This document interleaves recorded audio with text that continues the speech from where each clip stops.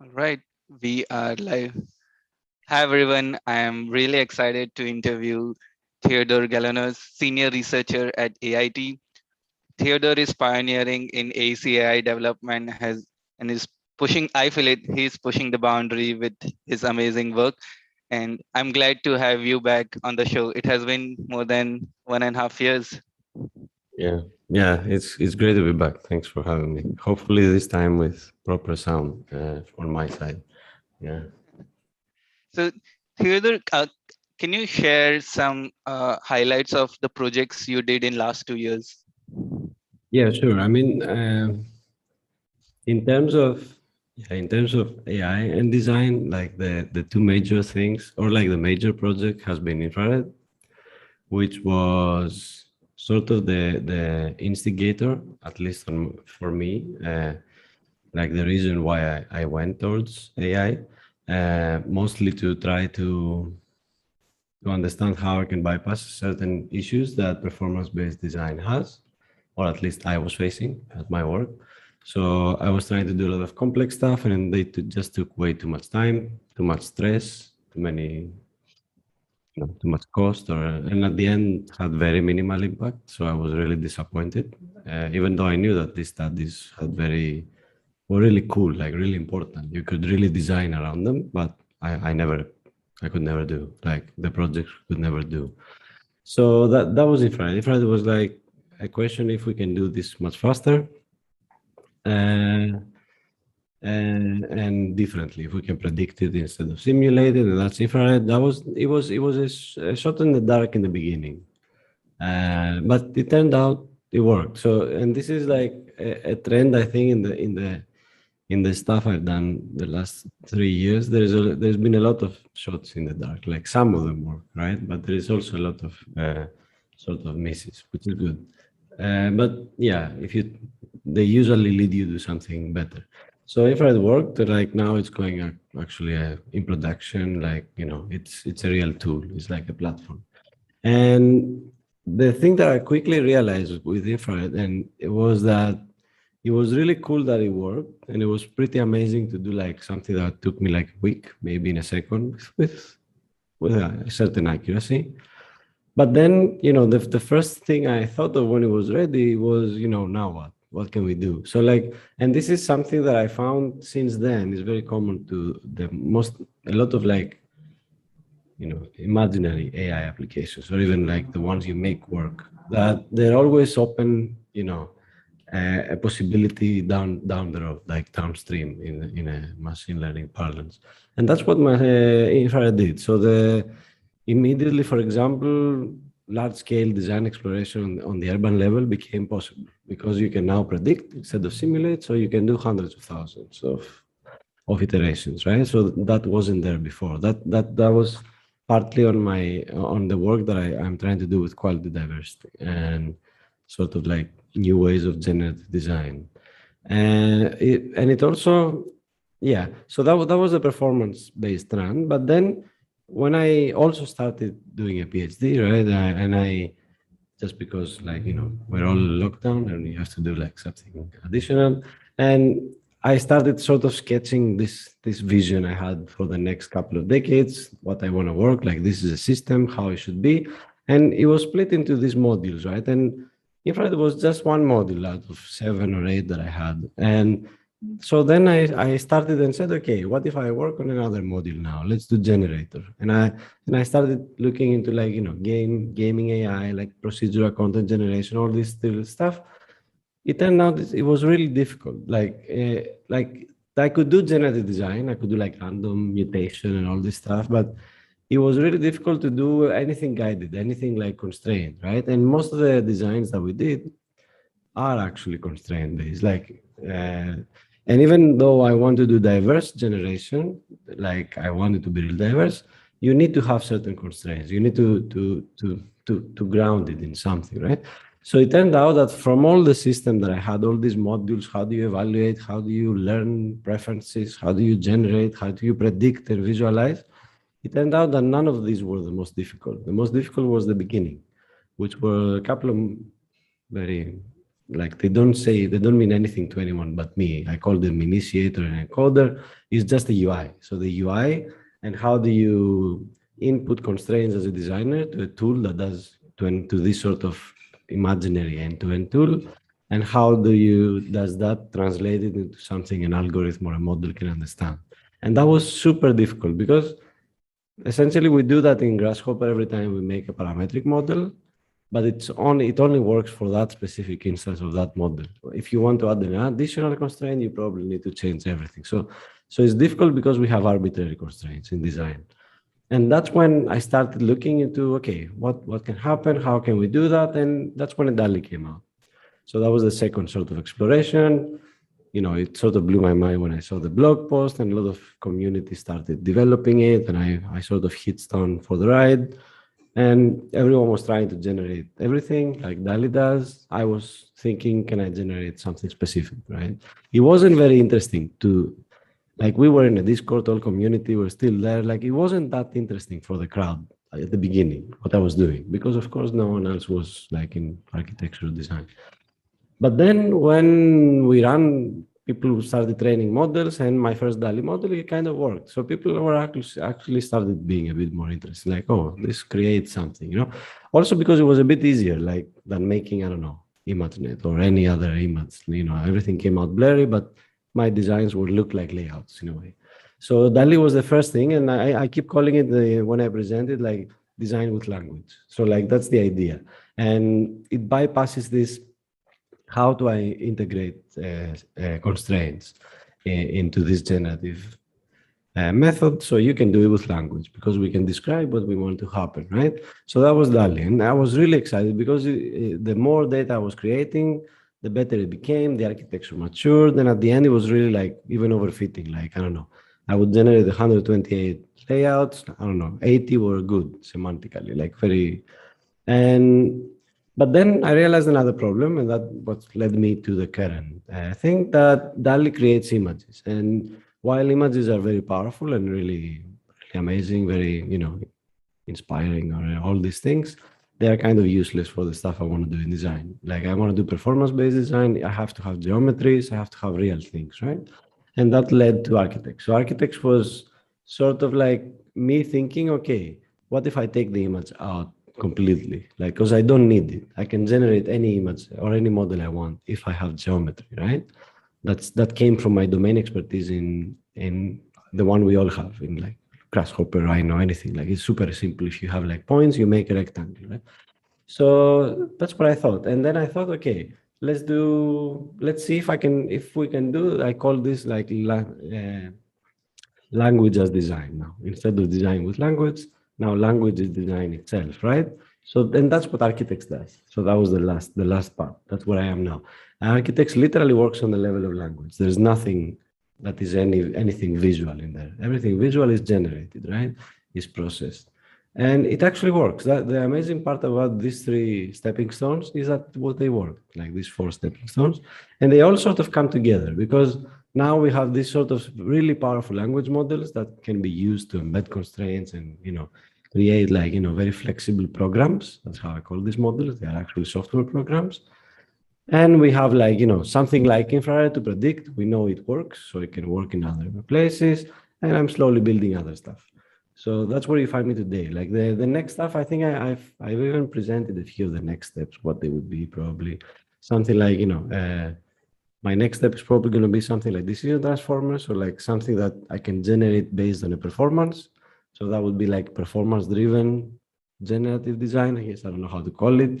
Generative models, like where you will literally, again, instead of asking nicely for 3 bedrooms and 2 bathrooms, you can also ask nicely for, 3 bedrooms, 2 bathrooms, but performing well in terms of some sort of metric. So that's the idea, that model will generate based on a reward, on a sort of performance input that you give it to. And of course, the more important thing is to do more than layouts. Layouts was really like, it's important. A lot of people do it. And, I really like residential design. That's why I did it. Like, I think you can actually design in houses, but there's so many other problems. And these techniques, they are, I think, ubiquitous. Like, I think that you can use it, like, as long as you can describe it, it will work, like, in a way. So yeah, that was the biggest response to what you asked, but that's sort of the introduction, the history. There's so many things to unpack, and like, uh, I'm I just want to know that if, let's say, someone wants to use Architext for their own, let's say, office design, how is the process? Do they do transfer learning and then provide their own data set with labels of text and images? Yeah, so obviously this is like super new. Like literally, it's not like what I did was like a world first. It was a world first because no one in AI cared about making layouts. That's why it was. Uh, but it is kind of new. Like it is new in the sense that not many people had tried to create structure outputs from language models before. And now there are people that are much better than me in AI who maybe have taken, have seen these layouts and say, that's cool. Maybe I try it on my thing. So it's really early. That's what I'm trying to say. And everything is still up in the air. Like you can generate like the simplest thing that I can say, and that's what I've been describing architects is that you just describe what you want to have. That's all it is. That's all what the data is, right?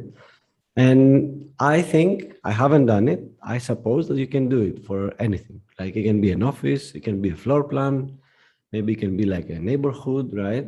Anything that you can describe in a way that one, the model can learn and generate, and two, you can use after like to create some geometry, right? Because again, there is no geometry, there is no images created here.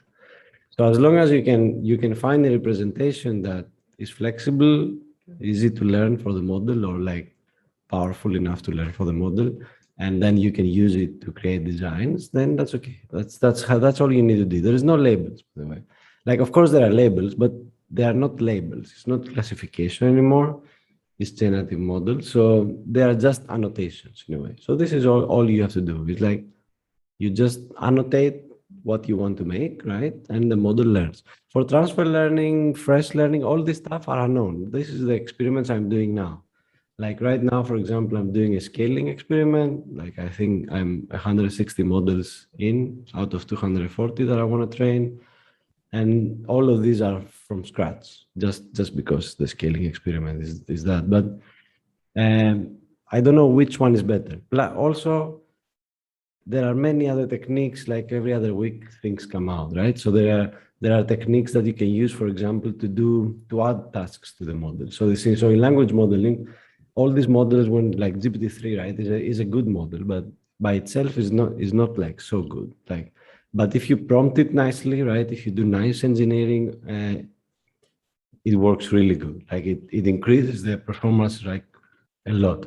The same for these models. Like when you fine tune them, they are good, but you can also do other tricks. So there are tricks like how can you add a new task? So for example, if you have a model that creates layouts, can you take that model, add a few parameters and have it add windows on those layouts or furniture and all this stuff. So these are the stuff I'm looking about. Like there is a lot of things, but all are open in a way. Like I opened a personal for me, but I hope others join eventually.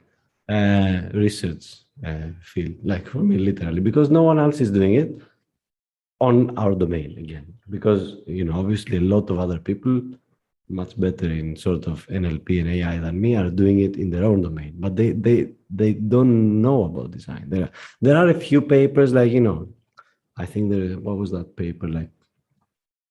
Actually, the title is really, really close. Let me open it now. I have it. It's really close, and you think like, oh, they did it before, but it's not exactly that. I do think I don't know if it was DeepMind. I have like a folder with AEC papers. There are like 4 of them out of the 1,000. So yeah, it's what is it? Oh, it's not PatchCat. No, it's not that. It's not here. It was something about CAD and language, like the language of CAD and language. I forget. Like, but it wasn't like they did something like that. They started like I think that's what they had. They had all these millions of CAD drawings, like literal engineering drawings, right? Not architectural, and they described them, but they didn't describe them in language. They just tried to learn like geometry, right? So it was kind of like close to that. So yeah, but that's the simple thing that I can say. You just take a language model like that knows to create language, and you fine tune it to create what you want. It's really parallel to what everyone else is doing on many other domains. Yeah, I don't know if that's clear. Yeah, And like I just wanted to clarify that if I want to make like similar architects model, do I need like for, let's say for an office, do I need like set of office images and like text labels where, okay, these are like 4 office rooms, 2 kitchens, or like do I need so like additional labels inside that image that this is office, this is kitchen? yeah, so yeah, if what you described is DALL-E. So for DALL-E, you will need something like that. Yeah, you need some images and some annotations. And something that you want to do. So architects, no, you just need annotation. You just need text. Yeah, you don't need images at all.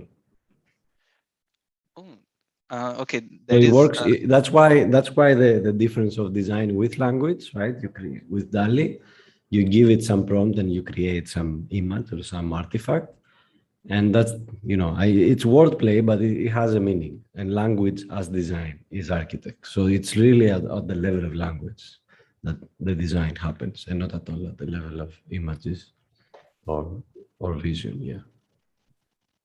I see. So like how does the model learn about like so I have seen multimodal models. So with architects, like if it has if with just language, no training, like okay, you did training. So the training determines like in training determines the output. Yeah, you fine tune it. Yeah, of course there is training. Yeah. So you take the model either fresh or like pre-trained on a lot of data, and then you fine tune it on what you want to generate. Again, is actually super simple. Like I'm very honest, and maybe this is bad marketing in a way, right? But it's really simple in a way. Like after you make it work, it's really simple. What's going on? Yeah, it's just you just ask it nicely to create layouts, and it does it. That's it. Like that's how language models are. They are, and it's much easier nowadays because there are so many frameworks and so many like open source models and all this. That's why NLP has this huge potential, I think, for every industry, including the AC, because like you can get this model pre-trained on like I don't know the largest data set out there. Just download it and play with it, fine tune it. So yeah, so that's how it works. That's how it works. And I do think that you can replicate that in whatever else thing you want. You can as long as you create data or find data. Yeah, that's the problem. May I ask a question, please? Yeah, no problem. Go ahead. Thank you for introducing to Architects, Theodore. It sounds pretty cool. And I also tried to experiment with it. It looks great. And I had a question with translation of the semantics to the building elements. How do you translate or convert from the semantics, the inputs that you say, the space program, for example, a living room or a bedroom, to building elements like walls, beams? I mean, in terms of data structure and storage, are then these walls and building elements assigned to rooms? Or the room and space label is not relevant? After you have the layout, then you don't care what the... So no. It's very important, I think, to like reduce complexity in this stuff. Like AI is not for everything, right? I like literally everything I do, almost everything I work on right now is about AI, and yet you will hear me say that AI is for very specific things. You shouldn't use it everywhere, shouldn't put the label everywhere. So like when you go into these elements and construction stuff and how they relate the networks and where are these at the wall and is the window on this wall, like all these are like at the beam level, right? Somewhere else that it doesn't really matter, and it's too complex for generation. It might be okay to do some machine learning there and graphs or whatever, but for this thing you want to stay on the simple. What do you want to create, right? So when you're creating a layout, you have very simple geometries. This is what you have, right? All the rest come afterwards because we can create walls. I can make windows if I want, right? Like if I want right now, for example, architects can be a performance-driven thing without AI. Because again, you don't need AI everywhere. I can have architects, right? They can generate a JSON, like a Honeybee JSON. I can send it to Pollination. You can put random windows and you can have like a text to, daylight autonomy in houses and stuff very easily. But that complexity happens elsewhere. Like you don't want to put all that complexity in the initial model, at least. And at least my intuition, and maybe it's not, I don't know how it's going to go, is that all this will be a hierarchical way of doing things. Like, you have something that generates structure, then you have something either the same, same model with an adapter or something, or a new model that creates windows, then another model that creates furniture, then there is a process to relate all this, like according to these windows, daylight autonomy was predicted better here, so maybe the bed goes there. So like all this can happen hierarchically, but not in the generation. The generation has to be simple, I think, because you're already doing something really complex. You're going from language to design. So you just want to stick to like simple geometries, like that you can manipulate. Yeah, very reasonable. True. Yeah. My next question is, so we have seen your experiments in multimodal space and GAN space. So I'm curious, like, what are your thoughts on like reinforcement learning and meta learning for AEC? Reinforcement learning is, I don't know, like it's difficult. Like it has a lot of problems, right? Essentially, the only people actually having reinforcement learning work right now is DeepMind, right? No one else does it. Like everyone else can. I mean, there are a few labs that do it, but like I'm an observer. I'm not an expert, but most of the stuff sort of fail. Like outside of their random seed or their specific experiment, it doesn't work. It doesn't generalize. In architecture, the experiments I've seen, I haven't seen a tool. I don't know if there is a tool. Like maybe there is, and I missed it. The experiments I've seen, they just use RL as an optimizer. So it's not really RL. There's no world model, learning how to behave and all this stuff, right? It's just something that has a reinforcement learning loop to optimize the layout. Okay, but you can do that with Galapagos as well. You don't need RL, in a way. So yeah, I think it has issues. Like I think it has a big potential in certain things, right? Like there is very interesting reinforcement learning with human preferences that I think fits with design. There is a very famous, very nice paper by OpenAI, I think, in like, again, language models. They do like summarization with reinforcement learning and human signals, so preferences. They say this is good or bad, right? So something like that has a place in design because we always do inference on our design. So this is nice, maybe not, right? But I think that is, I don't know. It would be something I would do towards the end. I really believe much more this decision transformer thing, which was this upside down RL. So instead of trying to learn all these model dynamics and states and whatever, like to have something that at the end gives you a good reward, instead of all that noise, and it's really noisy, you just say, what if I give you the reward I want? And you figure out a design that satisfies it, right? So that's decision transformer. That sort of RL, I'm behind. I think it has potential. The only reason I haven't done it is because I hadn't had the time to experiment, but it's on the roadmap. I hope very soon. So that one, I believe would be like the other RL, I think has potential again, because again, it does work. Like if you see DeepMind, right? It works. Of course, DeepMind is a collection of, very good researchers and probably the best engineers as well, because it matters. Like their papers are very engineered, right? The RL papers, like if you see AlphaStar or all this stuff, like, or the Dota 2, what was it? Yeah, all this stuff. Like it's super engineered models, like everything is in place, right?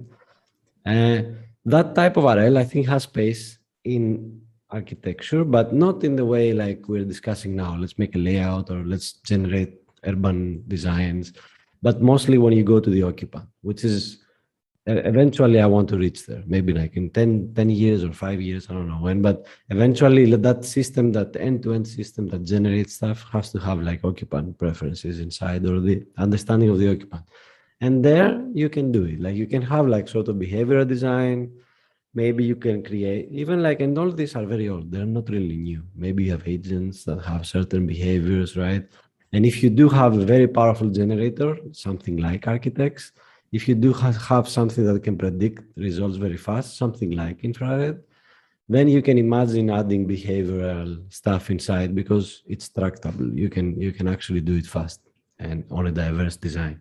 So that type of RL, this sort of agent-based, multi-agent-based stuff like that, yeah, maybe it has a space, hopefully. But the other style RL, like, let's just run an RL loop to optimize. I don't know if it has value. Like you're much better off doing like, normal stuff, different things. And like any thoughts on meta learning, like learning to learn like models? Yeah, I mean it's super hard. I don't know if it works. I don't know. Like I'm not an expert in this at all. Like the only work I've seen that seemed like it has promise was like, I think it's Jeff Kloon is the guy with Ken Stanley in OpenAI, and they had this. Was it? I don't know. It wasn't. I don't think they did Mumble. Mumble is a different one, but they had this like learning to learn. But it's really difficult, right? And everything was toy stuff, right? But their idea was something like Poet. Like something like Poet, I like, even for design. Like I think Poet. This is the enhanced Poet, like something Trailblazer. I forget the name. What it means now. Let me find just what the Poet exactly means. Like that one, paired open-ended Trailblazer. So in Poet, what they did, like it's an RL, right? But it's really cool because it's not just training an agent to do something. It also changes the environment all the time. So the environment becomes harder and harder and harder and harder, and the agent, learns a really diverse mix, open-ended mix of behaviors. And I think they had something related to that, like a meta learning thing where the model had to continuously like learn new stuff as a meta learning. Like I don't know. I think it's good, but it's a bit above me, I would say, and very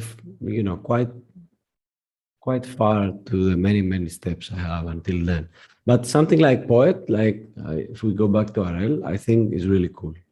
Like I'm very like open-ended stuff is very central to what I want to do. So there needs to be diversity, and like this is symptom of working Grasshopper for so many years. Like it needs to be much more open. So something like that would be nice. So imagine, for example, again, you have something like Architext, and you can prompt it continuously with semantic annotations that increase in difficulty, right? What you're describing, you make it more and more and more complex. It generates stuff, and then you have another agent that goes in there and does something.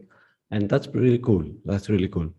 Because Poet was doing in this 2D walking environment, right? But imagine if you do it in this generative model, and then there is feedback between the two. Yeah, okay. So that stuff are really cool if someone has time for a PhD. I see. Hey, Theo.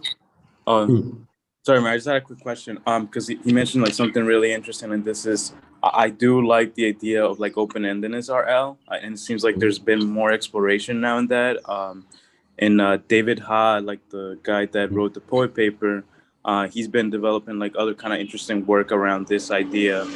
And I was just wondering, because like I seen like even in like I guess the video game industry where you have now procedural generations, and they're applying like reinforcement learning to like kind of test like how hard a level is, and they'll run like an agent. I guess they'll run an agent that creates like the level, and then they'll run an agent to test like how hard the level is, and it just keeps getting what's called, I guess, kind of like an actor critic, right? And the harder the game gets, maybe like the agent has to learn more, or they decrease the strength of the level.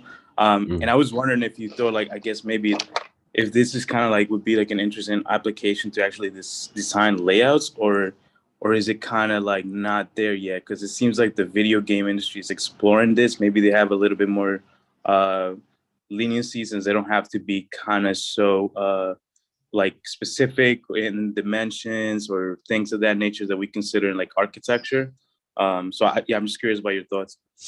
Yeah. So for sure. I mean, I do think it has a role. Like, I do think that can be used in architecture, and I also don't necessarily think that we need to be very strict at all during these phases, like conceptual design. And for sure, like RL, I do think even like, again, the DeepMind paper, I think it was DeepMind, right? in like chip design with RL, right? Again, it shows that, you know, in this really complex combinatorial problems, like, you know, you can really do something cool with it. So I do think it has a role, but I like you said, I see it much more impactful in those sort of environments where there is a sort of co-adaptation between something. Like the RL is not just, you know, a loop that optimizes, but it's something that co-adapts an agent and a design. I do think, yeah, it has, and I agree that the gaming community is better. You know, funnily enough, I think they are better in PCG, in what we do in parametric design. That's why I went for a PhD in a gaming AI lab initially, because I thought, you know, PCG is really cool. They know how to do. I diverged a bit after, but that was the initial idea. And yeah, they do, like they have the ability to do like more tests. Like the big advantage of gaming, I think, is that it has its own like environment of experience. Like you can actually, you know, play test, like you said, stuff inside the game. So if you have a game, you can already play test.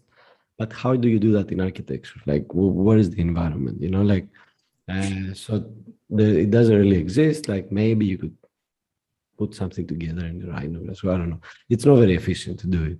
So yeah, the things that I like in RL, I guess now I remember the new one is this co-adaptation where the environment, maybe you co-create it, right? Your model is there is an environment, or these world models that's coming out. Like I really like that as well.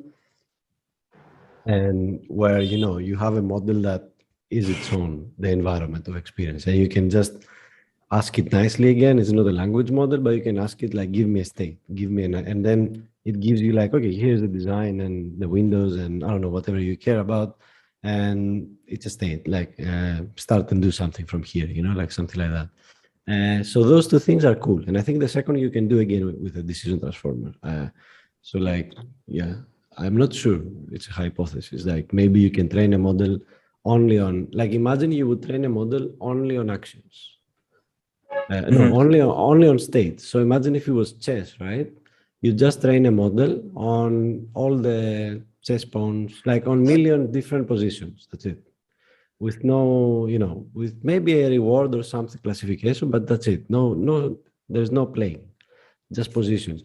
And then you have a world model of chess in a way. That's what I'm thinking. So I'm thinking maybe you can create a world model like that of design. So what are states in design? There are different designs, right? You can give them a reward. So something like that might be interesting. In a way, like I was saying before in decision transformer, you know, you give it a reward, it gives you a design. What if you give it a reward and gives you a design state in a way, like which is a bit more. Those are cool stuff. So those two things I think have space. Something like POET and something like world models, and yeah.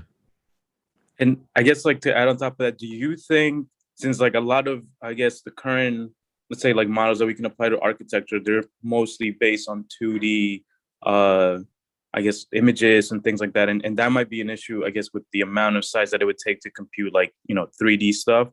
But do you think, I guess, like speaking a little bit more speculative, that if we get to the point where we're able to compute like 3D stuff a little bit better, that it makes more sense to like go straight into that instead of using 2D stuff to like really use it in architecture or like in world making, or maybe I not? mean, yeah, yes and no. Like I think 3D is a distraction right now. It's definitely like once you like, you know, if I were what I'm doing with architects, if I was doing a 3D, it would be like a terrible mess.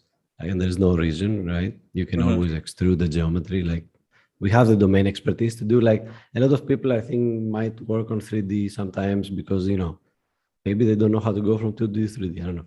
But yeah, the 3D domain is like the research is incredible. Like things are coming out, right?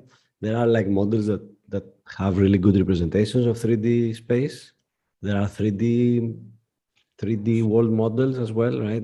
Like you see like the drive gun and all this stuff. So it's possible. But I think once you go there, you change, I think there is like you change the task. So like I wouldn't do like, you know, not everything, most of the environment performance-based stuff, for example, on 3D, you don't really care. But some, yes. If you say like glare, for example, right? You don't have a grid anymore, you want glare. But still, if you go to 3D, I think you need to expand much more. You need to have like I don't know, maybe your model has a representation of the 3D space, and then if you connect again with occupants, very important, and the occupants tell you, yeah, this view is very nice, this room feels good, this room feels terrible, you can start sort of aligning, how occupants feel like in the building with this 3D representation, which is much richer than a 2D, right? So that might be good, because there you have textures, you have light, you have so I think once you go to 3D, I would only do it if my task changed, my design task changed, not just to have a 3D and look. Because architects, for example, is already 3D. It can be, as 3D as he wants. It's just geometry, right? If you go to train on 3D right now, I would do it. Yeah, I would expand on the tasks, if that makes sense. For example, an idea I have that I never did is like affect-driven design. So like you can maybe do experimental. There's no other way. Like sensors and everything, and you calculate occupant effect, which literally like as they move through space, either virtual or real, you get responses, right? And then if you have a world model of those type of spaces, you can sort of train it, okay, these are the pairs, right? This space has this affective reward, this space, this affective reward. And then again, it becomes a world model of affect, architectural model. So then you can say afterwards, okay, give me a state with this effect. And then it creates something, So that's interesting, right? But you don't need that for daylight or energy or, all connectivity or, all this kind of stuff. That's also important, yeah. Sorry. Yeah, so I guess it would depend on what exactly you want to, in a way, optimize, right? Like I think that's kind of. Yeah, what do you want to explore? Yeah, what do you want to explore? Gotcha. Thank you. Cool. Yeah, since we are on the gaming and PCG discussion, so I saw you attended summer school for gaming AI. So wanted to know your thoughts, like what are some highlights from that school and some trends in gaming AI? Yeah, I mean, the trends I'm not of that domain, so like all these trends are probably not the best, but like from presentations I've seen so far, I think it's the same issue, just a bit more mature than we have in design, right? They actually know that they don't have to use AI for everything, right? And even like the actual game's AI is not like AI, right? There's a lot of rule-based stuff, or like this old-fashioned old-fashioned AI.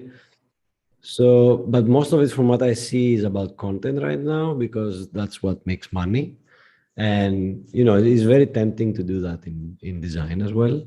And people in a way are doing it in artistic design right now. There, millions and millions of NFTs and stuff like that.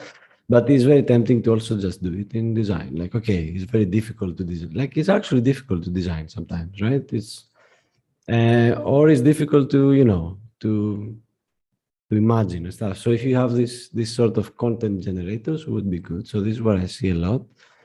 And, the other thing that you said is I've seen a bit playtesting, like, because that's also a lot of cost. Like the gaming industry is a lot, it's very costly. Like all these games cost a lot of money. So that's why I think they focus there. And I wonder like if the same will happen in the AC, because, our projects cost a lot of money and the margins are very low and stuff like that. So yeah, the other thing might be playtesting. I've seen some trends about trying to understand how users behave and what, how they like the game from that. So there is a lot of behavioral stuff in AI, and there is some AI work there.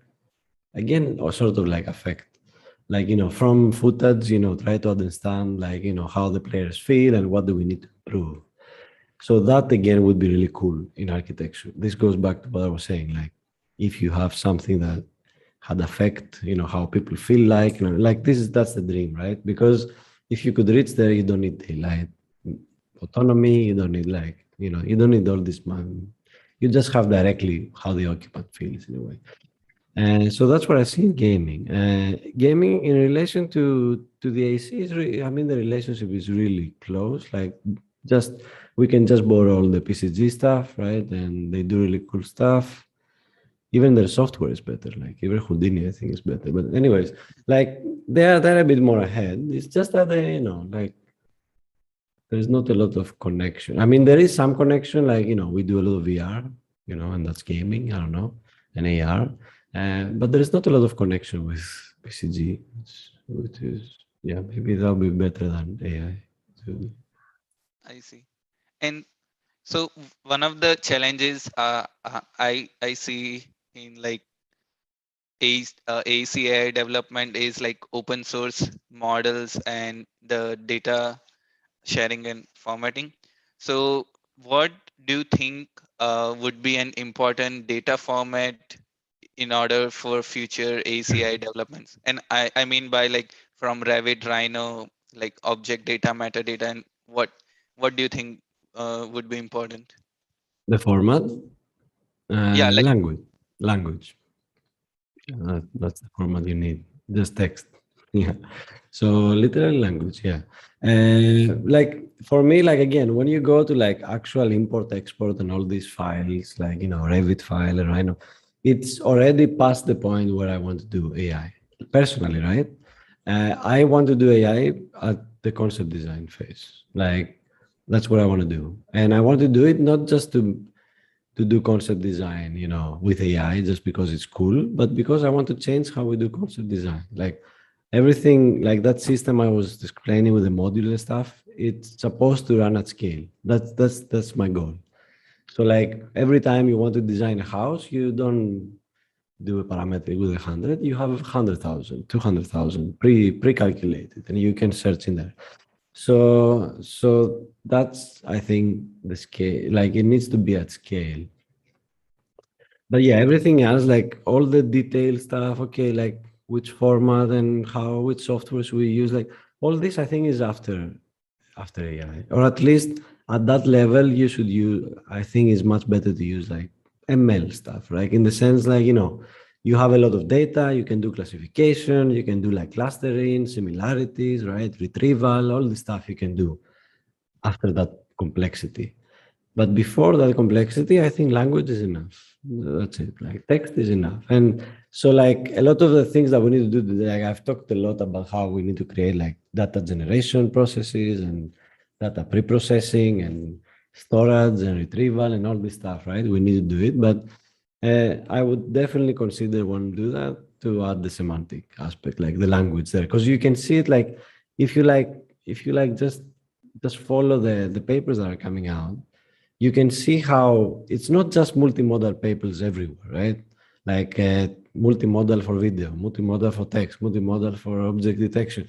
Is that everywhere that you just add language, at every task, they just added a language. Like, oh, look, we just put some text there and an encoder next to what we literally to the same model we had before.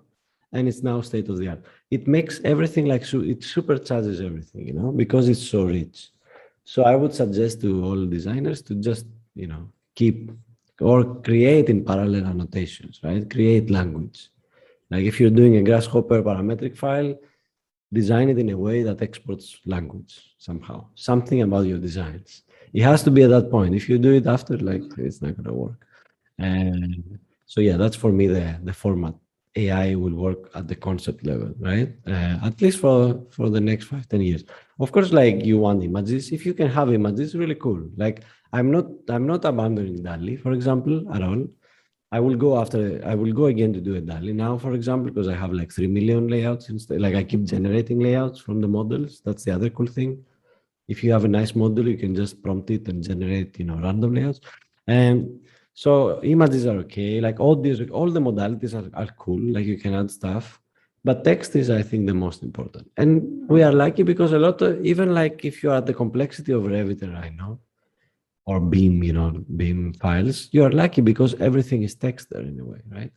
And maybe you won't be using like language models like the ones I'm using, like autoregressive stuff. Maybe you do like some sort of graph model, or maybe you do like some sequence model, but still text, you can use that text for that. Yeah. So in my opinion, the most important will be language. Yeah. And the other modalities will follow. Yeah. So like just to clarify on that, let's say I have a Office, Revit, or like any BIM model. By text you mean, okay, this office has this many rooms, this many area with this many square feet, like that kind of simple text, or Yeah, like more everything. granular? Yeah, everything. Okay. Oh, as granular as you want. Like, of course, I don't know what will work. I haven't, like, again, this is like brand new research field for me. And in fact, it's probably for everyone because simply because I haven't found anyone else to Yeah. just say, okay, what happened? How did your experiment go? I haven't found, right? So it's brand new. And yeah, maybe it can work. Like for me, I would just download the whole Revit metadata, whatever is there. And then I will try and test, okay, what can I use from here? It's really, that's the cool thing, that it's no longer like, it sounds bad, but it's really cool. It's no longer like pure AI research, right? It's not. Why? Because I've said this in other presentations. All these models are going to become simpler and simpler. That's the cool thing. Large scale, simple architecture. What is the architecture? You have a bunch of text and you go one letter at a time and you predict the next. That's it, right? And you have off the shelf pre-trained models, perfect libraries with two lines of code. You don't need any of that. So what remains? The domain knowledge, right? So what can I do with that? The thing that will remain in these AI applications is designers sitting in their screen, right? Looking at the screen and looking at this data and trying to imagine new ways of using it, right? And I haven't imagined all of them. I have imagined a couple of them, and I cannot imagine all of them. But that's the cool thing about it. Like all these AI applications will not be about, oh, look at this new architecture that I made, right? And they shouldn't be. Of course, if someone does it, very cool, I will upload and it is amazing. But I don't think I would ever sort of spend my time there because it's not the best use of my time. There are other AI researchers that can do it much better and actually want to do it. So the best use of our time is this. And I do think like, yeah, that's a really cool part of all this, that it's all about your domain. So yeah, I would download the whole metadata, look at it, and then ask for different tasks, right? So the civil engineer will say, this is important. Maybe this, yeah, this thing here, this relationship, excuse me, is very good, and all this stuff. Like an architect might say, I don't care about this stuff, just keep this. But so the same data, that's why it's so rich language. You can shape it and mold it in for different tasks, right? And that's how this future is going to be, I think. If it take off, which I hope, of this like language as design, it will be like a lot of different tasks, narrow, like parallel tasks, where the only difference will be like, okay, the same data sliced in a different way according to my expertise, fed in the model, right, and creating something else. So that's how I see it. And I don't know how it works, I'm honest. Maybe it doesn't work, right? Maybe all of it. Maybe you pass the whole metadata like line by line and the model learns. I don't know. I doubt it. It should be a bit smarter. And there are other cool things. For example, there are knowledge graphs we can use, stuff that are decades old, right? Graphs like, again, the BIM is all relational data, right? Cool. So you can use it because it's not all about generating. You can use it for other stuff. Yeah. So for example, maybe you want to repair your BIM models, right? You could do it if you had models that understand relationships. Yeah. So yeah, I don't know. I keep drifting off the question, but that was. Hey, I had another just quick question. So recently, I think a paper came out where they were able to control a robotic arm using language. Clipboard, yeah. Yeah, and that was kind of interesting. I mean, that was kind of like one of the first uses where I saw, like maybe Clip can now be translated into other domains and actually be useful just besides like generating stuff. And that might be kind of like the way where like within the next year or two, we're just gonna see people just kind of writing papers and developing all types of applications just kind of based on this same approach. I was just curious like what your thoughts are about that. Yeah. I think Clipboard is amazing. Like I think I mentioned it in a LinkedIn post of someone like it's amazing because it's the semantic revolution I keep shouting about. You just ask it nicely and it happens. So like Clip is obviously like amazing, is really powerful and everything. But even if you take Clip away, like the main point of that paper is that, here's a task that we've been trying to solve for a while, right? And it's difficult. And to solve it, we gave all these images and handcrafted stuff and, the degrees of freedom. And here the same thing, and I just added the semantic annotation of what I wanted to do. And it suddenly learns better, like, and that's it. Yeah. So that's what I mean. Yeah, definitely Clipboard can be used. I think it would be like, I would, like, again, if I can clone myself, right, I could do it. Like if I was younger, maybe I would do robotic fabrication with semantic guidance, right? Because you can see it there. It's right there. It's ready in a way. Or like manufacturing, I'm guessing. So like, but all this is what I was saying. All this, you add the language modality and it suddenly becomes richer because all the other stuff, they're not really new. Like the only new thing they are doing is, okay, we have another modality. How do we bring it together? Maybe like, do we do like anything contrastive? Like, is there like a cross attention? Like, it is not, all the rest are the same. It's just like, I added language and suddenly it took off, Yeah. And yeah, I really think Clipboard is amazing. Like, I hope to do it in the next design intelligence reading group if I can. It's not my domain, so I will fumble a bit. But I think it's amazing. It's just an example of how this can be used in AC, because AC is much more than layouts and designs, right? There's also construction, fabrication, all this stuff. Yeah, so they were using imitation learning, which is kind of interesting because then now you can apply some sort of metric, whether you like this or not, right? And then combine it with Clip directly. And then you can, I think that was, me and May were talking about this the other day, where like you can actually kind of apply maybe that to generate like a 3D model in Rhino somehow, where you can have somebody, I guess, record the actions and then provide the semantic text to it and then generate something out of it based on language. You could, but it would be a really weird roundabout way to generate designs, I guess, but it would be cool to see, like, ask a robot to make it, you can generate it directly, I guess, without the robot. But yeah, it would be cool. And I think it has potential. And I want to see it in actual tasks. If you can train it to do like tasks we need in a way, like, can you build this wall? Can you do this stuff? Like, and yeah, the imitation learning, I would take it out. Personally, I'm saying this as the non-expert I am. I would do decision transformer again. But yeah, because it's simpler. It's just simpler. Like you have all the sequences. I would imagine what I could do. Yeah, maybe all the sequences, maybe a text, and then you bring them together. I don't know. It's really amazing. No, it's really like, and the cool thing is that you can understand it in the sense that you don't need to be an AI researcher to understand what they're doing. It's just like, okay, they have this system with robotics, and they're also using like, literally telling it what it has to do, and it learns better. Like it's really amazing. Like.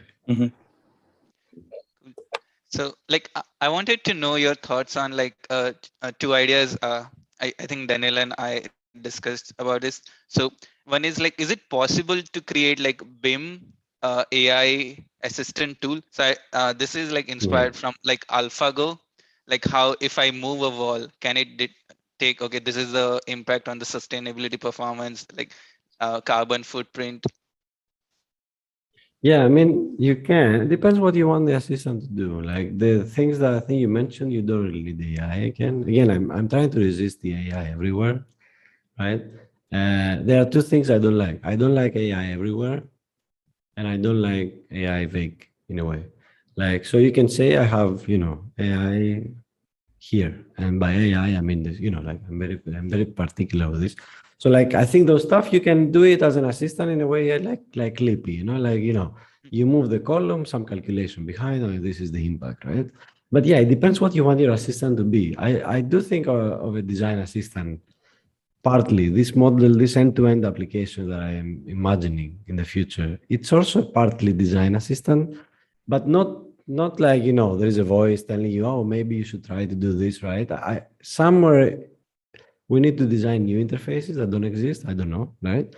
I imagine that as a design assistant in two ways. Like first, as I said, you work in very large scale stuff, and it has a way to visualize, communicate what happens there.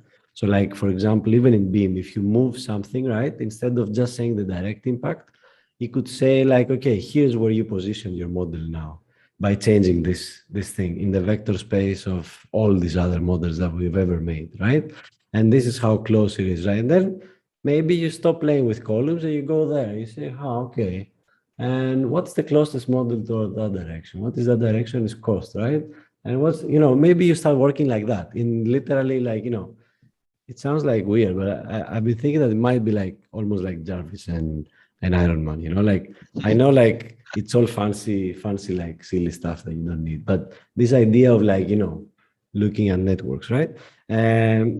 But yeah, so it depends what you want. To start with, like probably like I would say like this designer preference is good. So like have the system learn from you, right? So that it can assist you in a way to initiate stuff or guide you towards what you have shown that you need, right?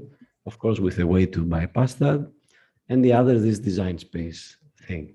The other assistants, like I think we can already have, but I think that the reason we don't do it is because that's too noisy, perhaps, right? If every time you do something, right? So maybe on the direct feedback, the intelligent aspect of that could be when to tell you something, right? You can do it rule-based. You can say, okay, only highlight something if I change this much, right? But it could also be intelligent in a way. So that maybe that's something like where, the assistant only highlights something that only when it matters, and not all the time. I don't know if that's something, yeah. I see. Yeah, I think that's a really interesting point.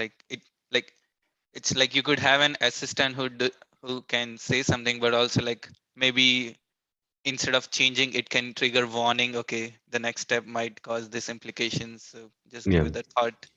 So, and the second thing I wanted to know your thoughts on, like using like NLP for coding. Like so, the idea I had was how we can use it for like to connect it with the Rhino geometry or Revit geometry and say, okay, make a cube of this dimension and like morph it like those commands. Yeah, I think I really like Codex. I really like it because it's really cool. It's also a bit ironic because the last like how many years, maybe 5 years, I don't know, 10, like everyone has been saying how you need to be a coder, right? You can't be an architect if you're not a coder. It turns out, you don't need to be a coder because Codex will come out and you will just ask it nicely again. Hi, I'd like this and do this, and then it gives you the code. Of course, you still need to be a coder. You need to understand all these systems, right? But I hope that these models, if they don't end up like, killing us all or whatever, like I hope they sort of like bypass all the need to be like a developer or whatever, a full stack developer, architect, like I think that's a bit too much noise, like in front of what you are actually supposed to do. Like I think the reason why it's so I don't know, like I don't want to say it's bad. It's very, because a lot of the things that I do I cannot deploy, so I really need someone that can do that, right? I'm not like a front end or a back end engineer, right? No, I'm not full stack at all, but I don't understand why designers have to be that, right? You can find some back end engineer that, is actually. So I think the reason why it's become popular is because of the way we design and we do projects, it sort of goes, okay, I want to do this faster and chop it down like that. And so like, maybe if I'm a full stack, I can help the projects go like that. But we don't need help there, I think. We need help in actual design, in sort of like inspiration, intuition, perform all this stuff. And that's not about backend and full stack. I again traversed away from the question, but I'm going back to the question, I hope. So I'm really excited about the code. I think there are a few things that you could do. I saw some examples of people making like Revit code or Rhino code, right? Of course, it's not going to be perfect, mostly because, I doubt we have a lot of code like that out there. Like maybe, is there like, I don't know, maybe a couple of GitHub, like, I don't know where they can find Rhino code or Revit code. I guess Dynamo has more. So yeah, and the other thing that you could do is create programs, that help you around design. So it doesn't need to be Revit or Rhino or anything code. It can be like, think of something you would like to do, right? So maybe you can tell something like Codex, I have this design and I would like to create this algorithm that does this on top of this, on this data representation. And then it tries you the program, that would be really cool. In a way, like no longer needing something like Dynamo or Grasshopper. And I love Grasshopper. This is where I did most of my work. But no longer needing it would be amazing if you could just do it on the level of code or algorithm, right? Create something that a small container I need right now for this project, right? And flexibly, that would be nice. The other thing, I wonder if it works. I don't know how it does with XML, because like one project that I never took off, probably because I had no data, was this idea of generating Grasshopper files. And the cool thing is Grasshopper files that are just XML underneath, like you right click and save, I think, or something like that. So like maybe, I don't know how it does with XML. I don't know at all, but maybe you could do something there. Yeah, that last one is probably not a good idea. Although that representation is interesting. Like if someone has like tens of thousands of Grasshopper files, they can, let me know. And I think you can do some cool stuff with that, with the representation behind it. Because if I remember correctly, when I looked, they have relationships. Like you can literally see in the XML, you can see this component, the name, the connection to it, and all this stuff. So you could do something, even with language models, yeah. But yeah, Codex super nice, mostly because I think it changes this future of design. I think not for just design. I think it changed, like all these AI tools they are incredible, right? They are not AGI, but they are incredible. And I think they change a lot of frontiers for many industries. I think something like Codex, because it works so well, it has the potential to also change this sort of future of design. I would say, like code is everything, Maybe code is just something a program does, and design is everything. Yeah. I see. That's interesting. Like, so like the way to work around is like once you find those Grasshopper or programming files, you do like fine tune the Codex like model on top of it. But the thing is like Codex is exclusive. So like Hugging Face has not come up with an alternative for it yet. So I'm waiting for that. There is a small one. There is a J on code, but it's not as good. Yeah, it's not as good. Yeah, I mean, that's another issue. Yeah, the exclusivity. But I don't think it will work in smaller scale. Like, I think it needs to be at that scale. It's kind of difficult problem in a way. Yeah. There's also like this current movement I've seen more like no code movement, like in software engineering, or like where people are developing like startups. Since now like a lot of these tools can sort of be packaged, and like companies just work on development, like or like these new startups are now developing like no code platforms where like somebody can just hop in, do what you got to do fast, and develop like some sort of company around it. And then maybe once you scale up, then you can bring kind of like the more expert programmers to your taste.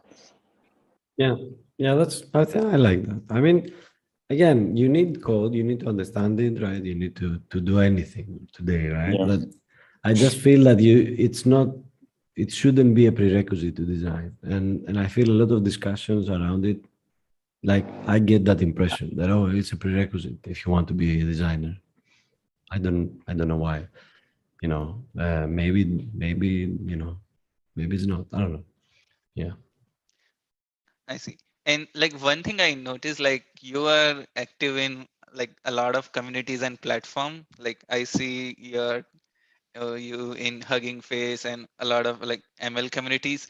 So can you share like how do you keep up with the trend? What are the Twitter profile you follow and communities you recommend?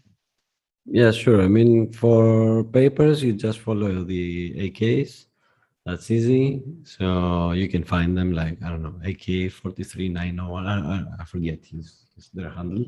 So there are a couple of Twitter. Like, of course, in Twitter, you just build it slowly. So after a while, I never used Twitter up to this year. So all my previous Twitter people were some from our industry, some like basketball and stuff. After a year, the biggest part of the people I follow, they are like researchers. They've done cool papers. Then I click the follow, that's all you need to do. But there are some people like AKI, for example, filters the thousands of papers that come out, right? So that's a good person good people to follow. And again, when you see some work that you like, just find that researcher and follow them. That it's really simple. Like Twitter is really simple like that.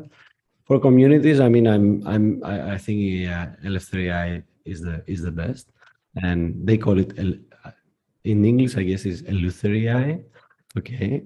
Eleftheria is like the Greek list thing because it actually means freedom, like freedom for AI, like it's the Greek word for freedom, and they are really cool. Also TPU podcast and the DALI communities. There are a few really cool. Like you need Discord. That's what I know. You definitely need Discord. That's something I see. Like I don't know if I don't know. I don't think it's very popular in our industry, and it's a shame because Discord is amazing. Apart from the fact that it's free, completely free, open source, and it doesn't log anything from what you say, which is like the opposite of every other social, platform, right? It's also really cool. Like it works, it's efficient, like all the stuff, and all the cool communities are there. So I really highly recommend Discord and the ones I mentioned. They're really cool. Like I'm there. I'm a regular by now just because I'm there. It takes time, right? These communities, I've tried to make one of my own, and I'm not even regular there the last few months, but it takes time because out of the 10,000 people, just like 50 are regulars, right? So you have to really want it. So when you find a community, you will click and see. So I have a few Discords, out of the 15 Discords, like a couple I found. So it's the same, I think, story for everyone. Just like find what you care and go into those communities and then be active. Like the first stuff I was asking, of course, I didn't know. Like I was trying, but I still tried, Not everything is very beginner friendly, Discourse and stuff, but I tried and mostly I read, I listened, right? And you learn so much in there, like so much. I'm so much better now than I was a year before when I joined those Discords. I'm still not nowhere near like AI researcher, but I'm much better, like at a level where I can discuss, and have a discourse about this. So yeah, Luther AI, TPU podcast, this kind of stuff. What else is there? Like even those two, if you are, is okay. The DALI is really good. The DALI PyTorch thing. Yeah, if you like generation, there's like Novel AI, like all this stuff. Like, what else do I have? I can open my Discord. But yeah, get Discord and get like, get in Discord in a way. Yeah, there is an AlphaFold community, which is really amazing. Like, I'm not a biologist. I'm in the AlphaFold Discord, right? I'm not a biologist, but still, I've learned so much in there because I can just ignore the stuff that are way over my head and just some ideas are like so yeah, just find the communities that you want. So definitely, I recommend those communities. Yeah, I was gonna say like once I got on Twitter and used it for like kind of just to see what interesting people are working on, and then you start following one, and then they start posting some interesting things, and then you start seeing like kind of like cutting edge things in the field, much more faster than they would get reported like to other mediums. I found that was like huge, or at least like I noticed like over like the like the last year or so, like people now kind of can go directly to Twitter and follow somebody like Ak, and you're gonna get kind of like some top-notch paper that like it's like one of the most, it has some really impactful things, versus going through like archive or like, I mean, papers with code is also kind of interesting, where they're kind of trying to build this whole platform, and then now they have I guess like how you can test code like from the papers and stuff like that, which I think is very interesting. Yeah. And then the other guy, Lucid Reigns, like that guy is incredible. Lucid is amazing. Yeah. That's the people you find when you start following. Like Lucid is amazing. Yeah, he's like the biggest asset in open source, I guess, the AI. But yeah, but these are the people that you need to find. Yeah, because they provide a lot of knowledge, like for free, right? And yeah, for sure. Like, unfortunately, like it's Twitter. Like, unfortunately, I mean, I like LinkedIn. I'm quite active. I was quite active there. I'm a bit less now. But LinkedIn is not for this stuff. It's a bit business oriented. So unfortunately, my Twitter is like not as active. But slowly you build. But that's where I think. Yeah, I agree. That's where you find like research. At least for AI, I think that's what it is. Like a lot of like nice discussions, a lot of papers. I do archive or archive. I don't know how you say. Yeah, I do that mostly, I guess, and through the AKs that I mentioned, like the couple people that I don't know if people probably don't know them, right? So let me do Let me find the exact handle. Papers with So, Code does do like a pretty good job also of like narrowing down topics where you can like hop in on a topic and yeah, find yeah. like, So imagine that, but for state of the art, for literally every day. That's what AK is. So you need to follow, like, yeah. for people that might be listening, like the handle is AK92501. And what he does is he literally filters everything that comes out, and then posts like good papers. So that's how we follow papers, like the community, most people. And also Aaron is the other AK. So yeah, they do the same. And then yeah, I mean, after a while, like I have a folder, right? This is like a meme actually. It's a very nice meme. I have a folder, I don't know. I have now 29. The first layer has 29 folders, right? My literature, right? Maybe in total I can search. I think I have like more than 1,000 papers. I don't think I read more than 30, right? That's how it is. Like it's more papers you put to read, but slowly, even if you don't read them, like only abstracts, you create a knowledge base, Yeah. And in a knowledge base, you can retrieve stuff. So like, oh, this new idea, I saw it before. You go there.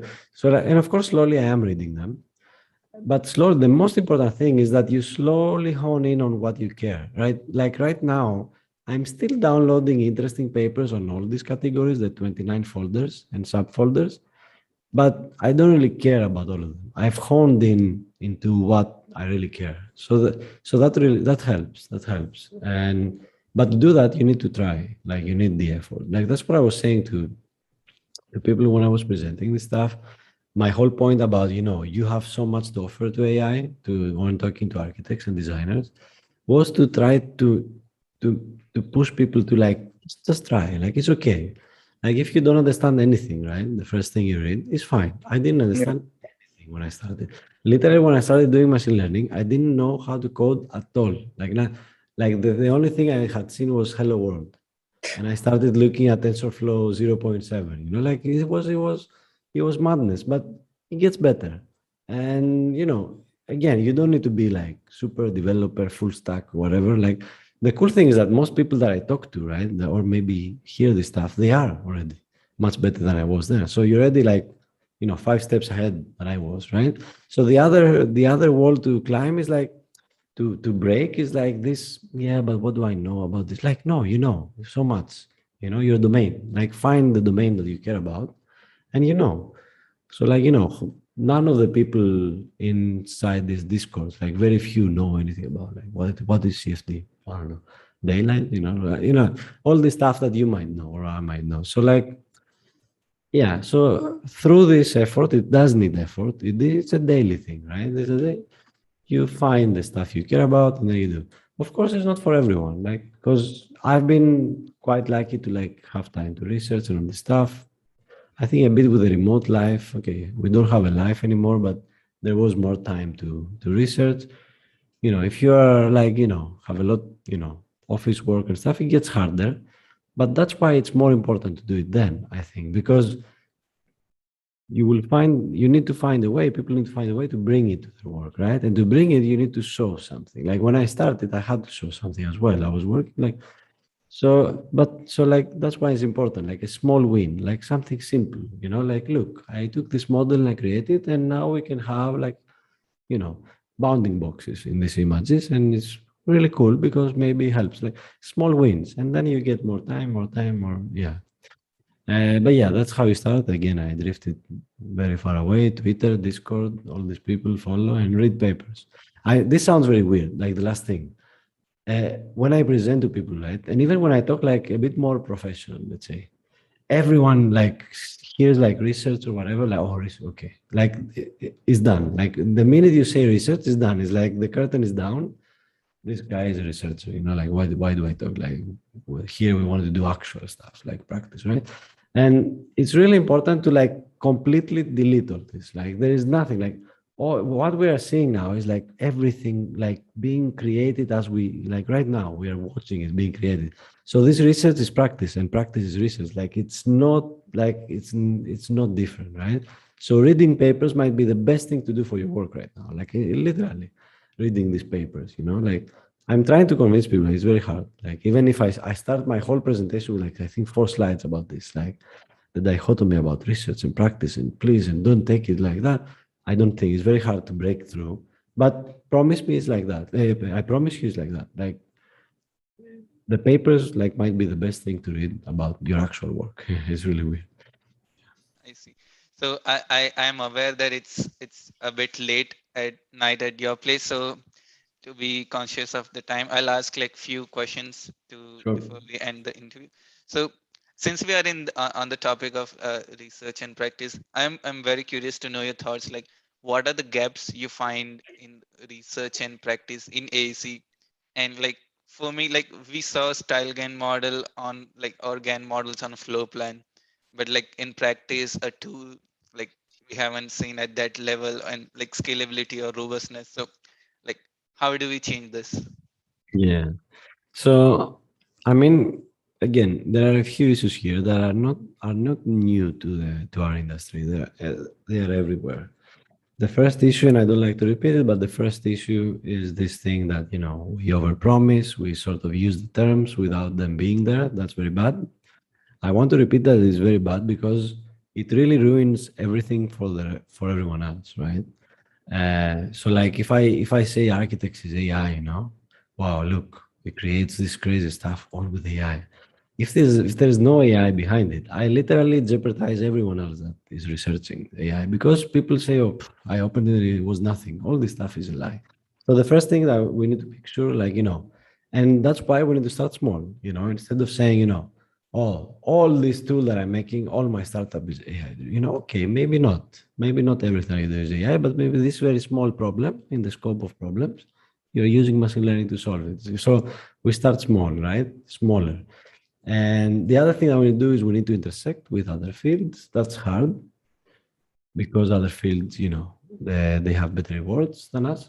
But and then start just being up to date with the research and try to find these connections. Like for example, Clipboard, right? Why should I be like? I want more people to be like everywhere, saying, wow, Clipboard, this is amazing. We should do robotic fabrication with it. But I think people should already be thinking about this, even from the first day they see it. But we are, and this is something a friend said from this Discord community. It's really amazing. I think insight. We are at a point right now with these models that we are in this sort of uncanny valley where these models are so good, they are hard to believe. And in fact, no one believes them, right? So because of that, I feel even research and practice is hurt. Obviously practice because no one is investing in it right now. This is very far away, 10 years away and all this nonsense. And research because people won't take the decision to go research it because, this is, it has to be a lie, it cannot be. Like, how can you prompt this and suddenly give you, all these good results? Cannot be like that creates all this stuff.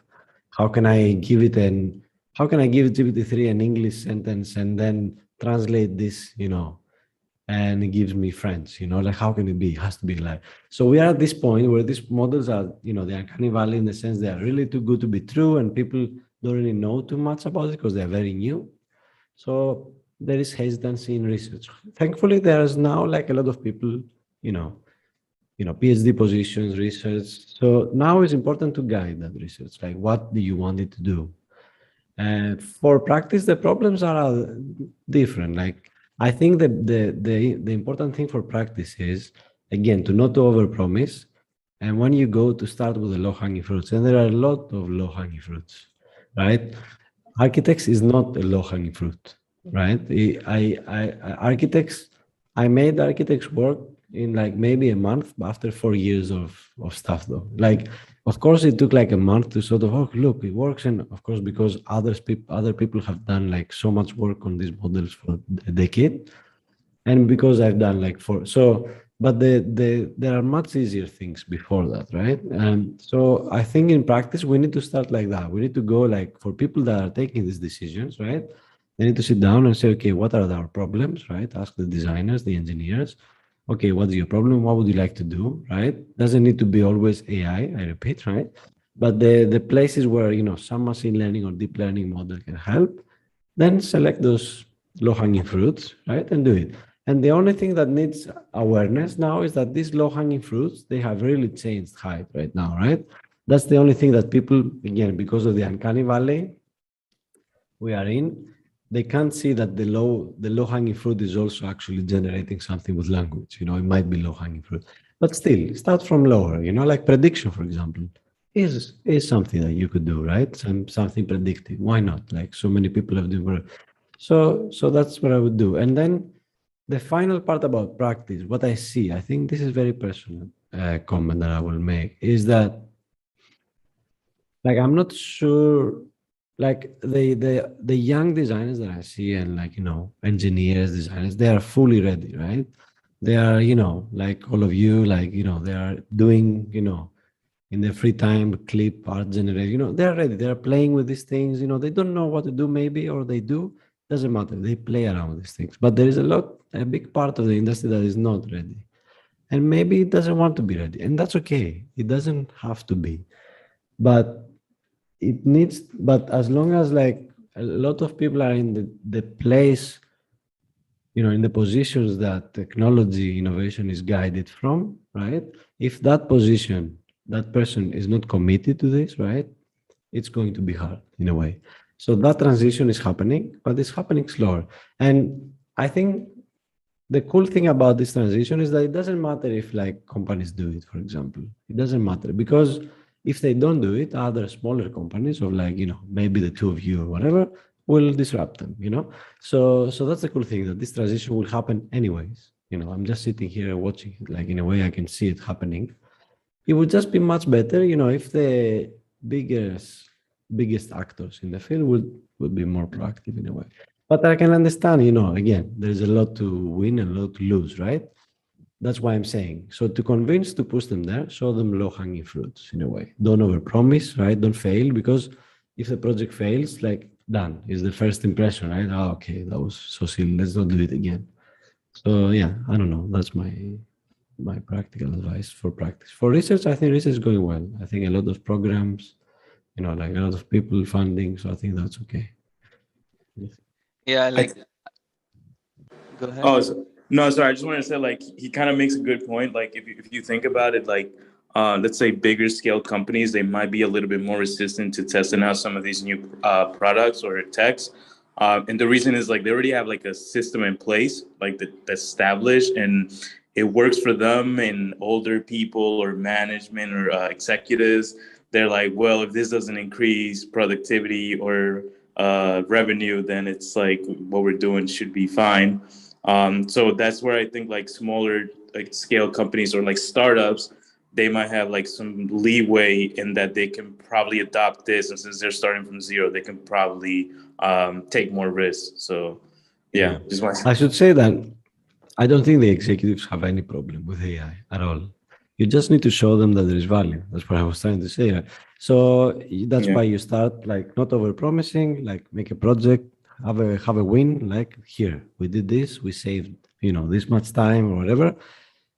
I would start by saving. It's not my vision of AI in design to do things more efficient, but you should start like that. So if you show them here, we did things more efficient, can I do my next project on to do things new in a new way? Maybe they say yes, right? So yeah, I don't think they're against, but like you said, that you need to show the value.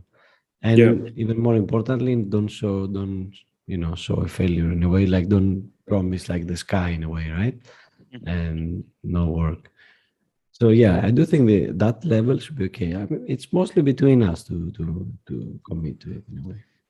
Yeah, like to your point, I feel like the skill which we might need is like the young AC tech professionals who are playing in this domain, about like quick prototyping skills and domain customization of like for those low hanging fruits that they can try out different fruits, and out of 10 fruits, maybe the industry is interested in one fruit and that can blow up. So another good point, I just because you say that, a lot of I feel that many people feel excluded a bit with the AI, right? Because like I don't know anything about it. Maybe I'm too far ahead in my career to actually have time to do it. Like maybe I'm managing stuff, right? Or like mid-level, doesn't matter. So like maybe people feel excluded. And my whole point about domain matters and my whole point about these AI applications are not going to be about the AI necessarily, but about, how you can play with your data, fit in all this stuff. That means that the people with experience actually are the people that can lead this, right? So that's what I'm trying to communicate to the industry in the way that the people that might feel excluded because I'm not young enough to do a PhD and do all this stuff. I don't know, actually have the best knowledge because just coding a deep learning model, it's not going to do anything. I can take it off the shelf. It's not the important thing. But actually like knowing this domain, like this specific thing of design task really well, then you can guide, you can create. Yeah. So that's my other point, that don't feel excluded. You're probably the most important person. I see. Yeah. Yeah. I wanted to add something to that because it's sort of like you can now pull the deep learning models from online, right? That's like kind of the easy part. The hardest part is the data. I worked on like several projects, but it seems that it's usually coming up with the data and what to do with the data and how to like structure it so you can build like a pipeline to make some sort of like either like a small product that kind of works what you wanted to do. And I think that combination with like expert knowledge, it's one of the things that you can develop like a quick prototype. Yeah. Yep. And I also feel like we need people from all background, because maybe like there's some set of people who are good in like coding and that skills, but those experienced people know the problem space better. We might know like some execution and solution space, but we need like maximum overlap. Yeah. Yeah. Yeah, of course. Those are very difficult problems. Yeah. So one question I have is like, can you walk us through like how do you go about doing like a state of the art model like DALL-E? Like how do you start to implementation? Do you read research paper, watch YouTube videos? Like I just want to know the whole process. How I started. I mean, first, I guess I read the paper and like the blogs. That doesn't help so much the first time. It's just like to see what's going on. And then the community. I mean, inside Discord, I didn't develop the code, right? Lucid Rains developed the code because OpenAI never open sourced the code. I was just there like watching it happen every single day. And I was one of the many like testing it. So we had like, we all of us had some data. Some people used like Imaginary, whatever. I used my own data and we were all sort of testing and giving feedback. Yeah, this works so well. This is good. This is bad, So that's how I went through to get like, state of the art. It's just a good architectural DALL-E by being there while it's really about like daily being there. So like you can't really do it if you just say, okay, I just do a couple of tests and see, like it needs to be something that you really integrate into, like you put a goal, right? So, and then after the discussion and stuff, you start become more comfortable. And with the code, even though I think that's the last part, at least for now, if you are starting, but more importantly, with the intuition behind the model, like why does it work? How can I change it?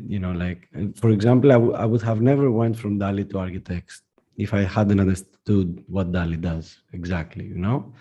Like so after I understood, I was like, okay, so I have these pieces. What if I take this piece out? So this is important, but it happens through, I think, through the Discord for me. It happened, and through experimentation. It's really important to experiment for sure. So I had like a lot of tests, I think, mostly because of my data, but also because of the early code, right? But you need these iterations in a way always. Yeah. I mean, I don't know if you wanted like code walkthrough or something like that. The code is very simple. Like if you go to to use it, right? You just give it a folder, like the code is super simple. There's just a folder with an image text, and you press the command and it works. And you could do it and it will work. And if you give it very clean data, you will have a nice DALL-E. I think my intuition is that if you give it very clean data, okay, you need also a VQ gun and stuff. Okay, but you can do it, what I did, like in very narrow domain. But it's better if you sort of understand it a bit, what it does. Once you do that, you can start changing it. Yeah. I see. And I feel like you have some incredible ideas So I'm curious, like, are you open for collaboration? Because like there might be people who are interested in those ideas and want to develop and code together or something. So yeah, for actual work, if I said yes, it would be very responsible of me, because like the time is like out to here, mostly because of like I already opened too many things in my mind, I right? see. But for like, like discussing ideas and projects, like, how to, and is this good? I'm always up for this sort of discussions like this. And yeah, if there is something I can actually help, like I know I can do efficiently, like let me do it for a couple, let me do it for you, and I said, yeah, I for sure I can do that. But I think it's more, I would be way more helpful if I just sort of, discuss an idea. Yeah, maybe you look there, you take this, you do this. I can sort of guide in the things I've learned so far, if someone is interested, for sure. But actually doing a project, yes and no. Like, I don't know, it depends on the time, and if it's something that, because the other very important thing, and everyone knows this, is that you need to select what you care about, right? It cannot be anything. It cannot be eminist, like, or it needs to be. So yeah, so yeah, for sure. So reach out and I can discuss ideas and things. I can give any guidance if I have. I can even do better and send to other people who actually, might have even better guidance. All this stuff I'm open to. Yeah, I really appreciate that. Like, thanks for being like Sure. mentoring us. Yeah.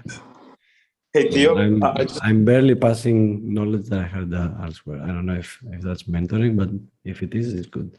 Yeah. Sorry. I just had a quick question. Like, I guess we talked a lot about like more like architecture related stuff, but what about in the urban like design domain or urban planning? Um, have you seen any applicability of these types of models, or is there like some sort of work that you're interested in? Yeah, definitely. You can do urban design, like you can do urban text or whatever. You want to take the name, you can do that. Yeah. For example, it's just this. It's the same thing, right? What's the difference of a layout? Like again, a layout and a neighborhood is vastly different in terms of like architectural design, right? But in terms of language, they're not. Again, this is the beauty of language, is that you can describe things very efficiently. There is very rich, diverse, so like they're not. You can do the same thing for urban design. I don't know how it will come out. Maybe it will come out wild. And there are tricks you can also do to make it a bit more abstract. So one thing we didn't discuss in this stuff is that there is a level of abstractness, very little to very high, like, and you can play around with that. And the more abstract you are, maybe it's easier to generate things. So, but for sure, you can do all this stuff for urban design as well. Even DALL-E, you can do urban design for sure, and it has a place. And it has a place. I mean, I wouldn't do, usually my experiments for urban design is like make this neighborhood, which is not realistic. And okay, where I am, actually, they make neighborhoods, but usually you don't make like that, a whole city. But you could do like, similar like architects for a master plan very easily, or for a site. For a site, not so much, because how many buildings are in a site? Okay, maybe you do like 3 buildings. Like for a site, you can do a parametric model, right? It's not very difficult. But if you have like a small master plan, then you can do, right? Because there are a lot of interesting semantics that go in there. And also there are a lot of layers you can sort of add. Like maybe you do first like, building layer, then you do like landscape layer, like all this stuff.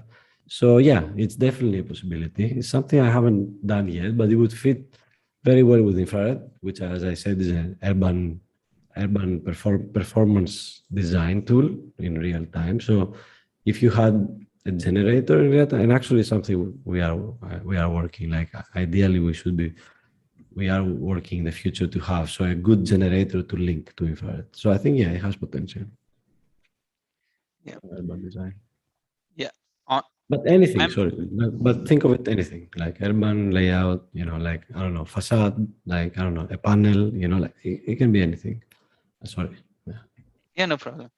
Yeah, I was about to say, like, I'm yet to see like some ML model develop on top of multi-model data from like websites like Arch Daily, where they're like detailed info, like description. I think that's reach. rich resource which we haven't exploited yet. Yeah, yeah, we have a lot of metadata, I think. Yeah, we have a lot of cool stuff.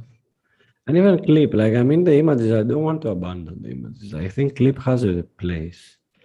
It's just that I think you need to have both in a way. Like, you can't just have only images, I feel. You can't only have just only language or text. So you need to have both, like multimodality.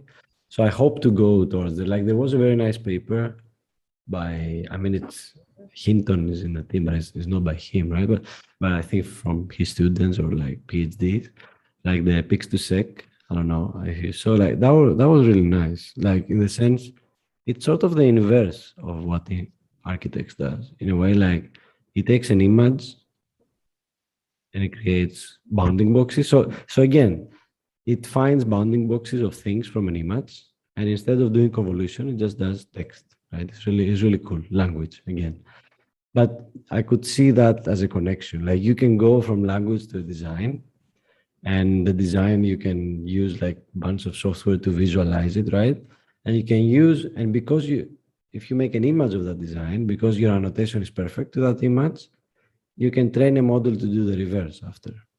And then you can take that model in the wild and say, okay, what about this? You know, like, and you know, that might be interesting if you want to, like, I don't know, crawl, you know, websites and, you know, all these PDF layouts and stuff, right? So yeah, I think there is a lot of potential in sort of like interrelating the two. So I don't abandon images. It's just that initially, yeah, it's not so helpful initially. You need to avoid them a bit, yeah.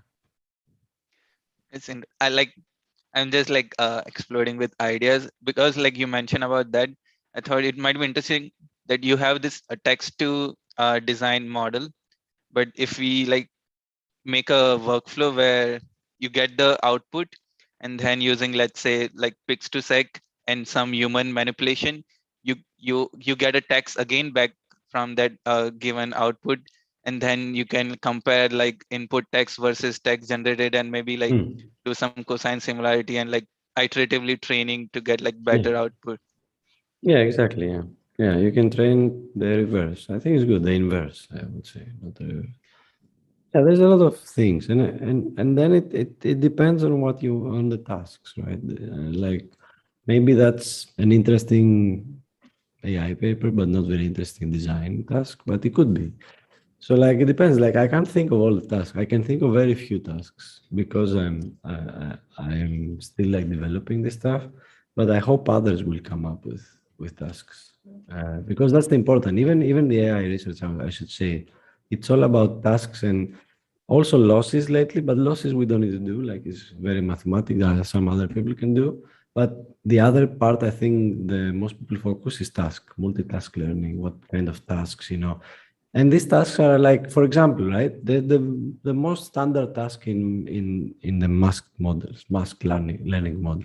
You have a sentence, right? And you literally take away one of the words and you put mask in its place, right? And the model learns to find the word, right? It's very simple. And you can do that randomly. This word now, right? So how can you do that in design? Very easily. You have a design and you mask one space out of it, okay? And then you train the model to find out what that space was, right? Or you have a geometry and you mask some part of it out of it, and you want the model to complete it. So you can create like architectural tasks to train deep learning models. You know what I mean? Like design tasks. So all this stuff are really cool, I feel. And again, the people, you don't need, you know, to know like, you know, AI or all this stuff to do that. Yeah.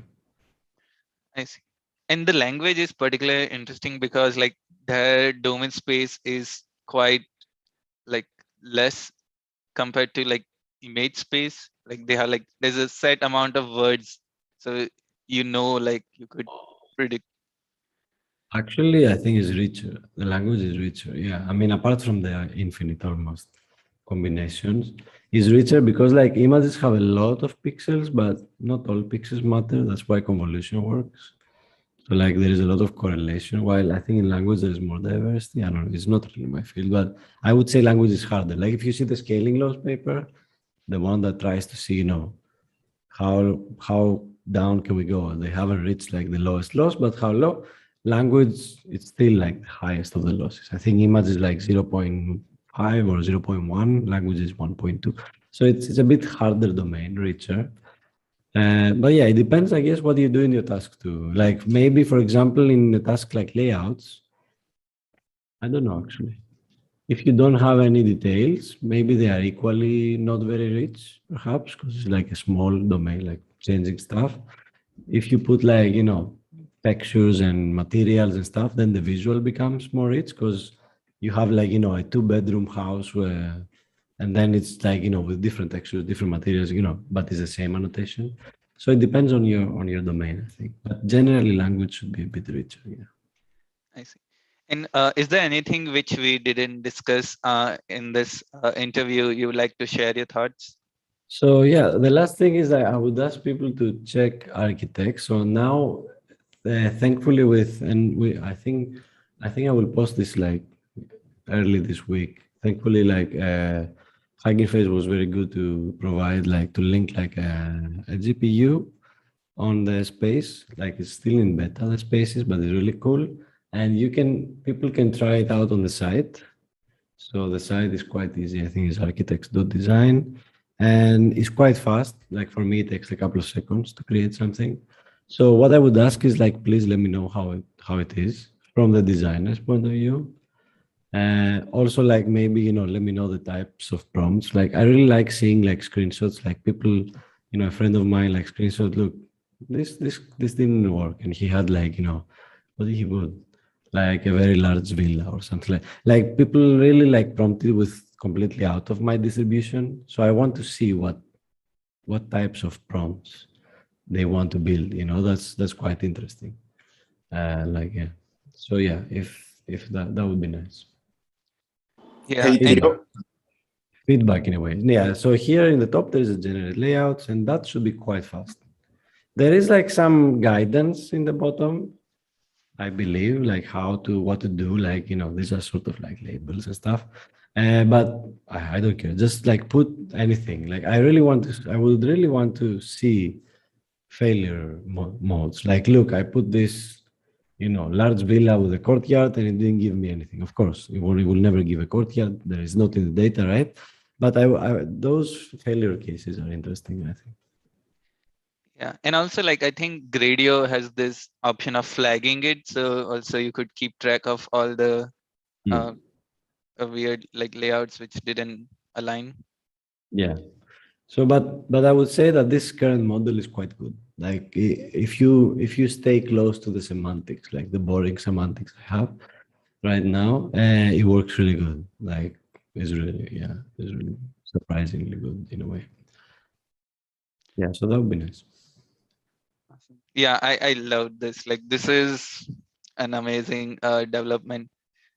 And I know, like you mentioned briefly, that your next plan is to like add more performance-based functionality and like making it into a product. So that's interesting. I mean, we will see. I mean, for now, like, it's important to, like, again, start simple, right? So for now, it's important. I just want to make it a demo, and I want people to use it everywhere. And see, what's missing, what needs to, like, all this stuff. Because again, it's both research and practice. So this feedback is important to see, like, which direction should these models take, these tasks and all this stuff. And also, like, how can it be useful? Yeah. So that would be cool. Yeah. If people can let me know anywhere. Yeah, it would be nice. Or just post it somewhere. Yeah.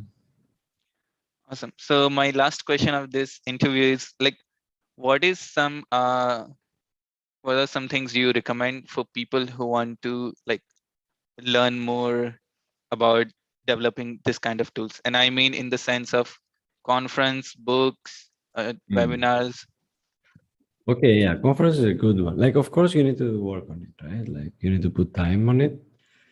The cool thing about one of the things that is really nice during lockdown and remote is that the conferences are very cheap. So, for example, I just registered for NeurIPS the other week, and I believe I paid, as a student, was it like $40? I forget, like ridiculously cheap.